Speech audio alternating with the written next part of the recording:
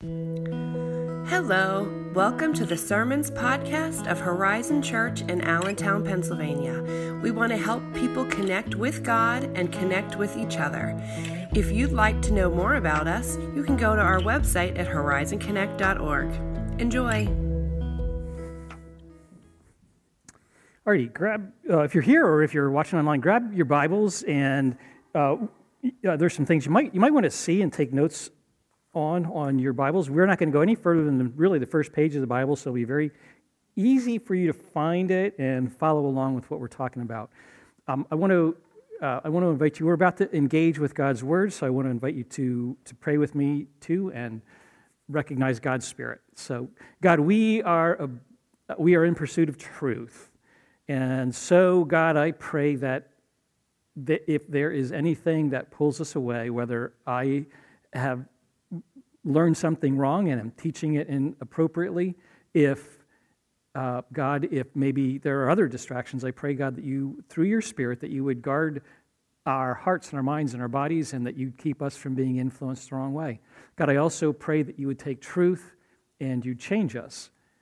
Help us to know that truth is not just a thing that occurs in our minds, but that it occurs throughout every area of our lives. And I pray, God, that we would live out truth and that we would do so in love. And I pray this in Jesus' name. Amen.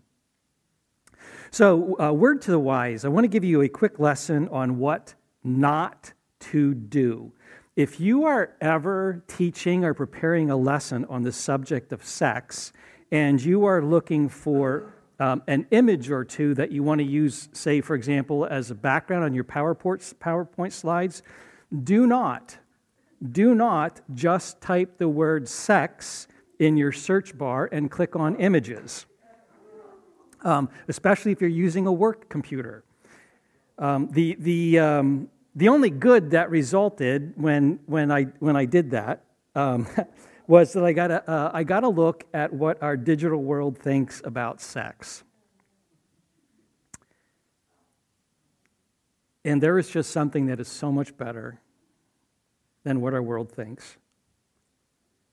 Something that's so much healthier, something that is just so much more fulfilling, and something that brings us just so much more joy. I think our world, I think God has a better way. God is, after all, the one who thought up our shapes and our nerve endings and our overall design and the mystery. It is all a gift from Him. So as Andy said, we are beginning a 3-week sex talk. And I want to work during these 3 weeks on discovering what God had in mind and what He has in mind still. Now, as Andy said, and as you've been hearing, I want to invite you to ask questions, to submit any question at all that you want on this subject, and you can submit them in any way you're comfortable. You can email me, or you can slide an anonymous note through the mail slot in the church at 2 a.m. when nobody's around to see. Any way you want, you can get me questions. And I want to thank those of you who have submitted some. But to begin, maybe you are like me. Maybe you believe that God is our creator. Maybe you believe that this world and everything in it is His idea, corrupted though it all might be. Maybe you believe that God has good plans for us. Maybe you believe that God wants the best for you, and that God wants the best for me, and that God wants the best for every single person that you love. So maybe, like me, you believe that it would benefit us if we take the time to figure out what God had in mind with sexuality, and then maybe you believe it would be good for us to be faithful to Him. So we're going to start at the very beginning. Genesis chapter 1, this incredibly magnificent poem on creation. This is what God did on day number 6. I'm reading from Genesis chapter 1, starting at verse 27 and reading just a verse and a half to 28a. In the middle of day 6, then God said, let us make human beings in our image to be like us. They will reign over the fish in the sea, the birds in the sky, the livestock, and all the wild animals on earth, and the small animals that scurry along the ground. Actually, I just realized I read stuff earlier than what you're looking at, so forgive me. Verse 27, so God created human beings in his own image. In the image of God, he created them, male and female, he created them. Then God blessed them and said, be fruitful and multiply. Fill the earth and govern it. Now, at the risk of insulting your intelligence by stating the obvious, I hope you noticed that in the beginning, being made in the image of God, we are made to be sexual beings. Male and female, he created them. And that we are made male and female is on purpose. And one of the purposes for our genders is so that we can engage in sex and fill the earth. It's not by accident that immediately after that sentence describing how God made us male and female, in the very next sentence, the biblical author wrote, and then God blessed them and said, be fruitful and multiply and fill the earth. So at least one of the things that God had in mind with this gift of sex is this: life. Now, some of you know, having been around church, or maybe knowing your church history, some of you know that the church has historically struggled with the passionate side of sex and has emphasized only this one, the procreation side of sex. In other words, the church at times in history has said, honestly, they've said that the only legitimate reason for sex is to make babies, or to at least try to make babies. And that teaching coming from the church historically has led to all kinds of confusion and, frankly, all kinds of silly ideas in the church. So, for example, there's an old church father, a man named Augustine, who lived from 354 to 430 AD. That's only 300 years after Jesus. Augustine was brilliant, and the way he taught and thought and what he taught and thought has shaped our world today. But Augustine believed, however, that he did not much like sex, or maybe the way to say it is he liked it too much. And so he came to think it was a bad thing, at least after he became a Christian at the age of 31. So Augustine believed, and he taught, that if Adam and Eve engaged in sex before the fall, then they did it with no emotion, no passion. They did it, he said, much like brushing your teeth or picking up a fallen stick from the trail in front of you. You just do it dispassionately. Augustine taught, and because Augustine was such a significant figure in the history of the church, his ideas, what he taught, were incredibly influential in the church. He taught that when it comes to sex, it's the passion that is sinful. So he taught that because sex produced passions that are somewhat uncontrollable, sex for any purpose other than making babies is sinful. Now, if you know anything at all about Augustine, you know at least one reason why he believed this. Before his conversion, Augustine lived a very pagan, very immoral lifestyle, a lifestyle that was actually normal for wealthy men like him in his day. Augustine left behind several mistresses and several concubines and several children, and at one point, Augustine was actually set to marry a 12-year-old girl. Augustine confessed of himself that he was a slave to lust. which he never conquered and which he saw as a problem for most of his life. So it's no wonder that Augustine looked at the passion of sex and wanted to erase it from our being and to say it's the passion that's sinful.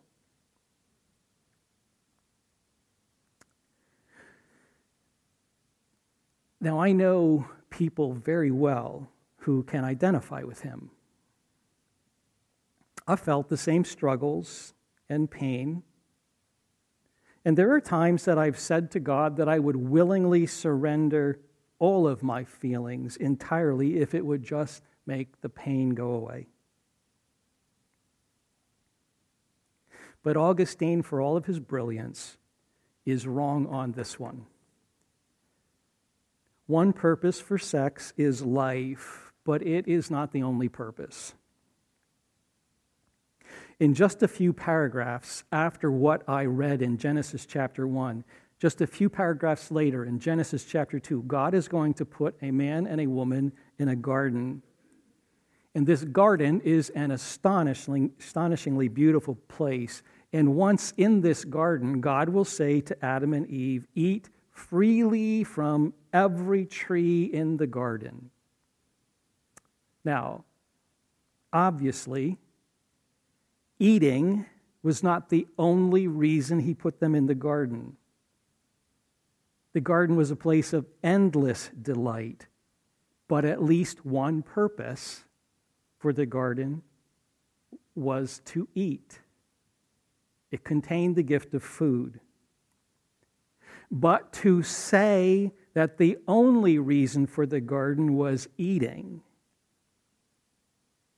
would be an incredible insult to the gift giver, would it not? So it is a reason, but it is not the only reason for sex. But it is a reason, and it's a magnificent reason, that something gets born. Some time ago, I was at a wedding, and as sometimes happens at weddings, the DJ invited the bride and groom to dance. And then once they started dancing, the DJ asked every other married couple to join them on the dance floor. Now, I am a reluctant dancer. In the same way that some of you hate the idea of speaking in front of a crowd, I'm uncomfortable dancing. So maybe you can understand that I'm a reluctant dancer if you understand that some of you are reluctant speakers. It's a sad thing for my wife. Nevertheless, it was a slow dance, which requires very little movement. So I grabbed Donna's hand and we went to the dance floor.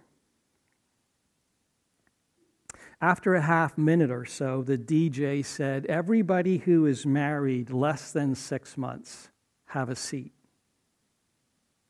Of course, the bride and groom sat down along with one or two others. 30 seconds later, the DJ said, "Everybody sit who has been married less than a year." And then 5 years, and then 10 years, etc. Now, there was a time, and it doesn't seem like it was all that long ago, when Donna and I would have been the newlyweds and we would have sat down earlier, but that's not the case anymore. We kept dancing. He got to 35 years, and we stayed. We knew that at the next cutoff, 40, we would sit down. And we did. And there were very, very few couples left. The DJ kept removing couples until there was just one couple left dancing. Turns out that they were married just over 65 years. They were the grandparents of the groom. And as I sat there and looked around that room at that happy event, at that room full of happy people, I realized that we were all there Because 65 years ago, a once young man and a once young woman walked down an aisle.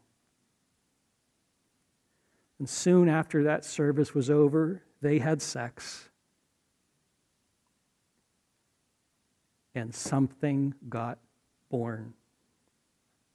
And there in that room were children and grandchildren and even a few great-grandchildren, infants and toddlers who were being bounced on their knees. And it all began with this precious couple. What a gift is sex. Something gets born. Just about 10 weeks after you engage in sex and a single sperm has fertilized an egg, this is the life that is. He or she fits easily in the palm of a small hand.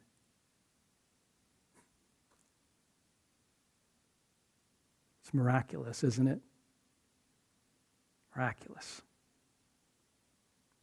And that baby will grow and grow and grow. And then one day you will meet her and you will fall in love.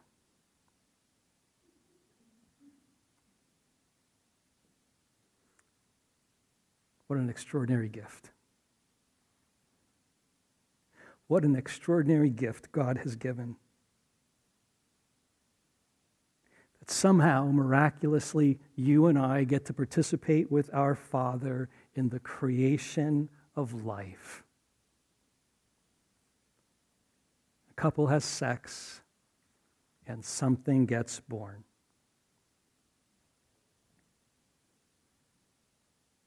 Now, there's obviously more to sex and more to the story. In the very next chapter, in Genesis chapter 2, there's kind of a rewind of the story of creation. In the second time around, rather than telling us about the creation of the world as a whole, God decides to zero in on just those two creatures made uniquely in His image. These creatures made to be like Him, creatures made to be known by Him and to know Him. And in Genesis chapter 2, God intends to show us some very important ideas about ourselves. It starts in verse 18 of chapter 2, where God, one more time, is reviewing creation. And although the word God has used so far when He reviews creation, the word so far has been good or very good, for the very first time reviewing creation, God says, this is not good. And what is not good is man's aloneness. It is not good for a man to be alone. I will make a helper who is just right for him.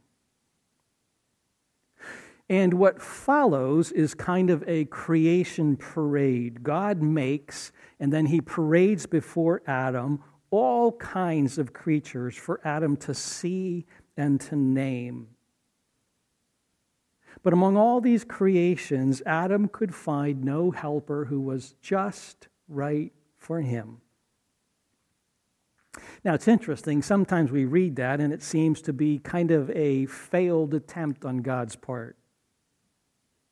Maybe God is just too new at this creation business. Well, no. What God wants is for Adam to discover for himself what God already knew to be true, that aloneness is not good. God wants Adam to know for himself, I need a partner who is just right for me. And soon Adam discovers that by experience. So God makes from Adam's side a woman. Now, I'm trying very hard in this series to avoid rabbit trails. My goal is not to talk about marriage except as it relates to sexuality. I'm trying not to get sidetracked by gender issues or by all the little wonderful details of creation. But this one is important, I think. So let me go down kind of a semi-rabbit trail. In many of our Bibles, probably the Bible you're looking at, if you look at what the Bible says here, it will say that God took from Adam a rib. Usually that's the word used, a single rib. But the word, the Hebrew word, actually refers to more than just a single bone. It refers to Adam's side. The word means not just bone, but all of the flesh and all of the muscle and everything that's attached to it, which is why you will actually hear Adam very soon say, "She is flesh of my flesh and bone of my bone." The word really is side, and that is on purpose. She is to be by his side, his counterpart. She's not in front of him or behind him. She's not above him or below him. She is side by side with him. She is made to be his partner, and he hers. And then, having made this woman, God, our Father, walks her down the aisle, gives her to Adam, and the two meet at last. At last, Adam exclaims. And there is the wonder and the thrill and the emotion. At last. This one is bone from my bone and flesh from my flesh, and she shall be called woman, for she was taken out of man.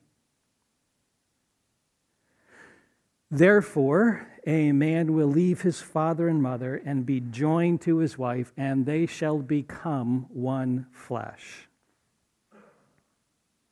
Now, I want you to see something very important here. It's in that very last phrase, they shall become one flesh. There are some Bible translators, the one I typically read from, and maybe the one you're reading from, some Bible translators who've made a significant grammar mistake in that phrase. My Bible, for example, reads, they were united into one, as if it happened all at once and is now a done deal, this oneness. That's not how the ancient Hebrew reads. It reads, shall become. Oneness does not happen when a minister pronounces you man and wife. Oneness does not happen the moment you have sex. Oneness is a lifelong process of becoming.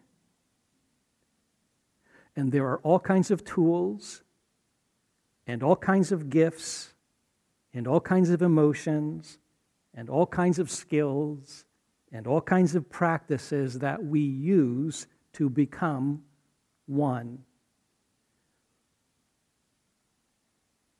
One of the gifts is the gift of sexuality. This woman, who was meant to become man's partner, to be fully by his side and he by hers, in every task that they are given by God, in exercising dominion over creation, they were partners. They were one. In caring for the garden, they were partners. They were one. But this oneness does not dissolve two human beings into one. You do not disappear and a single new creature now exists. You bond. Over a lifetime, you unite, and our sexuality is a physical gift that contributes to our bonding, to our uniting. There are all kinds of chemicals and hormones that are released during sex that make this bonding very real. It's not just words. It's real. It's physical. That's why in the very next chapter, or a chapter later, in chapter 4, the very first sentence of chapter 4, after that horrific episode in chapter 3 that throws everything in creation off kilter, and now the whole world will walk with a limp, in chapter 4, we return to Adam and Eve, to their ongoing life and what will happen to them and what their future holds. And in chapter 4, verse 1, it says this: "Now, Adam knew his wife, Eve, and she became pregnant and gave birth to Cain." It is a wonderful phrase. Adam knew his wife. Now, you know that most of our Bibles will take that phrase and translate it accurately into a more modern expression. He had sex with his wife. That's what it means. But it is a wonderful Hebrew idea that in this sexual relationship, Adam was coming to know his wife. Becoming one was occurring. Oneness is not automatic. It can happen without sex, obviously. And sex is, of course, no guarantee that any kind of a good relationship is going to happen. Sex can be and often is harmful. But here is what God did have in mind. For a man and for a female, a man and a woman who are becoming one, sex is a gift. It's a knowing. It's a unique kind of knowing. Adam knew his wife. That's God's plan. It's part of the purpose for our sexuality. There's a great video that was made by a team of young researchers who are working to unravel the mystery of sexuality. And this video starts with the rather typical man on the street or, woman in the coffee shop kind of an interview. And to random people, these young researchers ask, is there a difference between sex and love? And of course, almost every person says, yeah.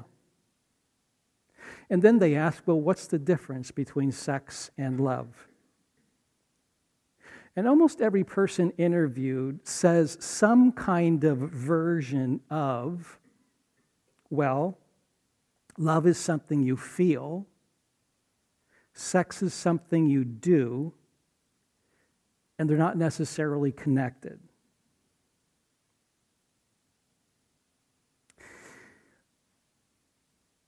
It's kind of a sadly fascinating thought that that's what people think. Love is what we feel. Sex is what we do. Sex is just an activity. It's what we do.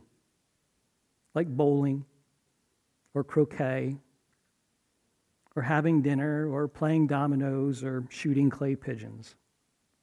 It's a lot more sweaty and intense, of course, but it's just another activity.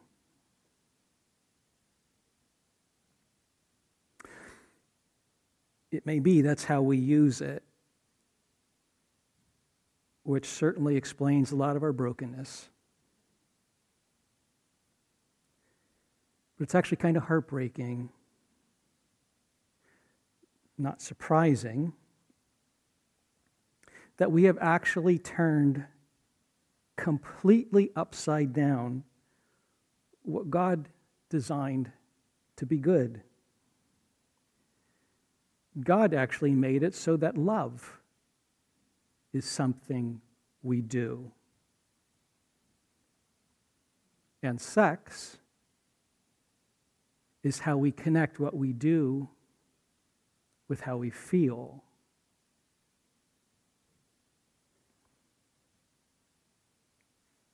We have turned God's design, one more time, upside down.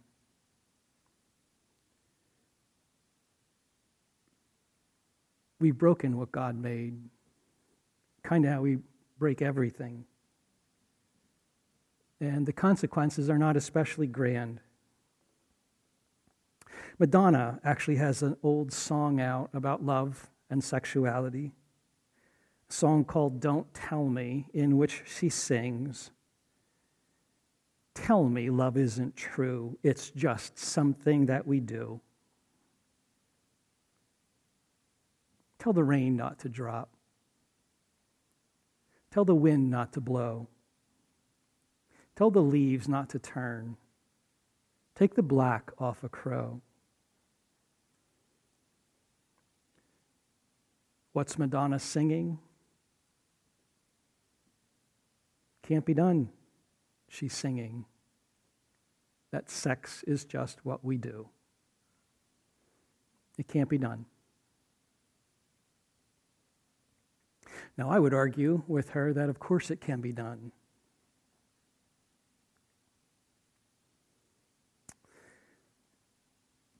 The evidence is all over our world, not just our current world, but pretty much since the Garden of Eden had its entry gates blocked.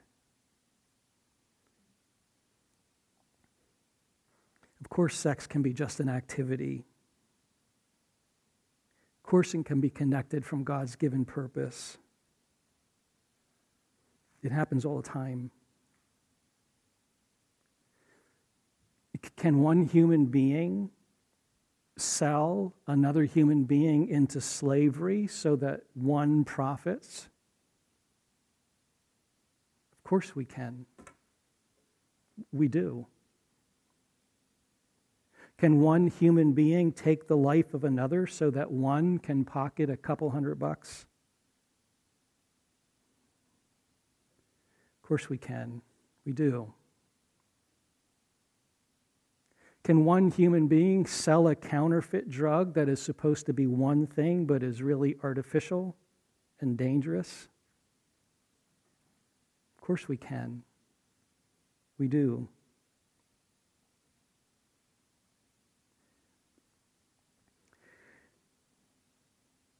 But how sad for us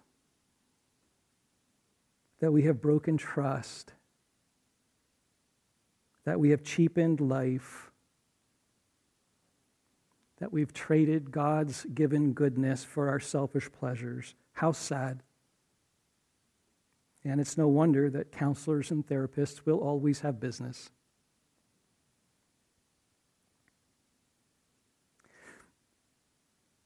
But there still remains.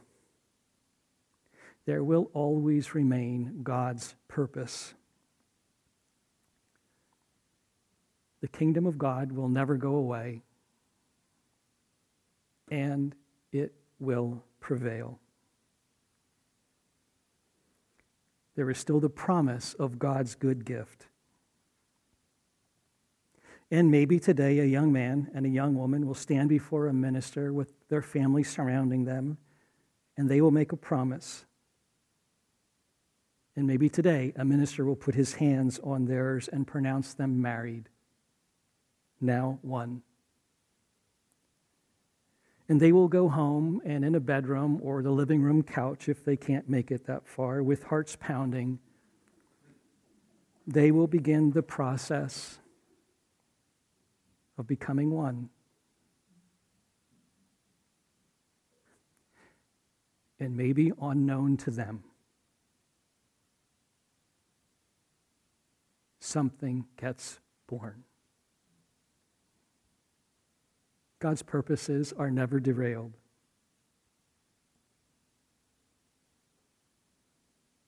One time long ago, Jesus sat down at a well during the hottest part of the day.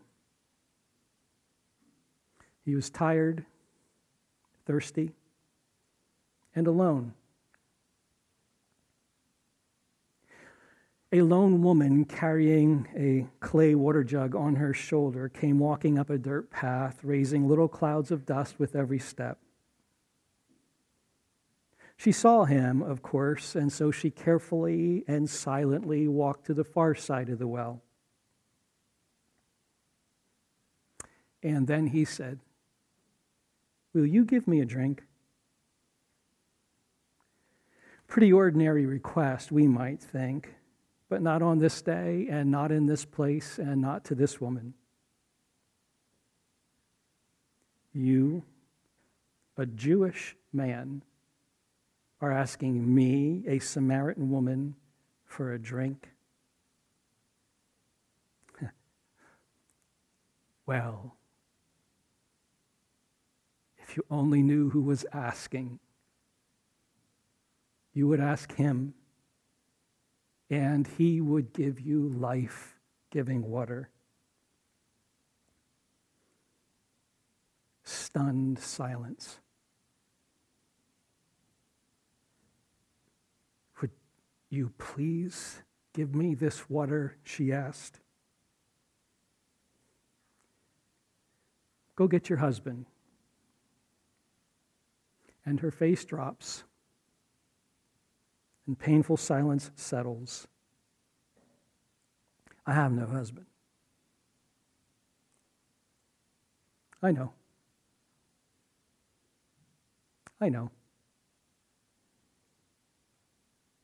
know you've been married 5 times, and the man you're with now isn't your husband.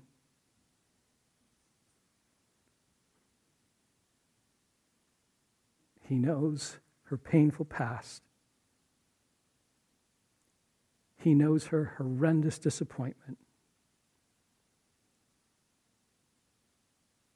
And soon this woman's heart would beat with hope and the possibility of redemption, and she will mistakenly leave her water jug at the well, run to her village, and grab the cloaks of everyone she's passing by, the cloaks of people who had turned their face away from hers for years, and she will say, "Come.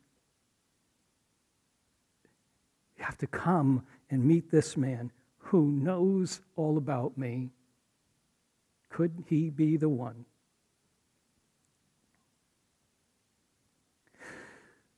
Will Christianity fill all of your dreams?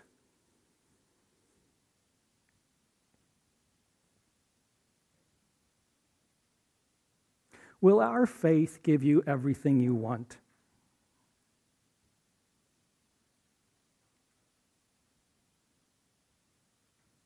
Will Jesus fulfill every one of your wishes and desires?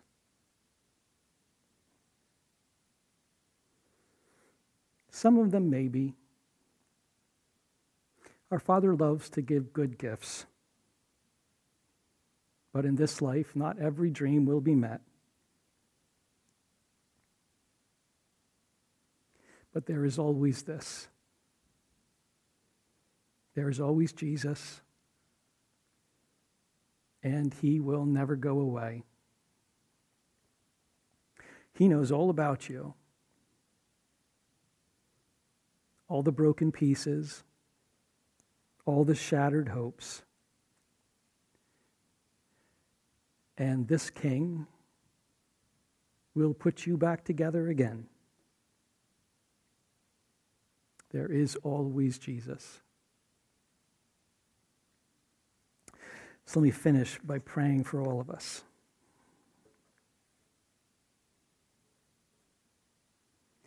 God, we thank you for an extraordinary gift that you've given. But even in the thanking, Father, we recognize that there are trails behind this gift, so much pain, so many dreams unfulfilled, so many hopes and longings that have never been met, so many mistakes, so many heartbreak, so much harm done to human beings because of this gift. So God, as is always the case, I pray that through your Spirit, you would be directing us along the right paths. That you, Father, would be helping us to take this gift and enjoy it and use it in the way you fully intended us to use it. I pray too, God, for all of us who at times have prayed in the midst of heartbreak and asked you to take pain away. I pray for all of us who still have longings and hopes and dreams. I pray, God, that through your presence, through the very real power of Jesus, you would be taking all of our broken pieces and that you would be putting us back together again. And I pray this in Jesus' name. Amen. Thanks for listening. If you'd like to know more about Horizon Church, please go to the website at horizonconnect.org. Have a great week.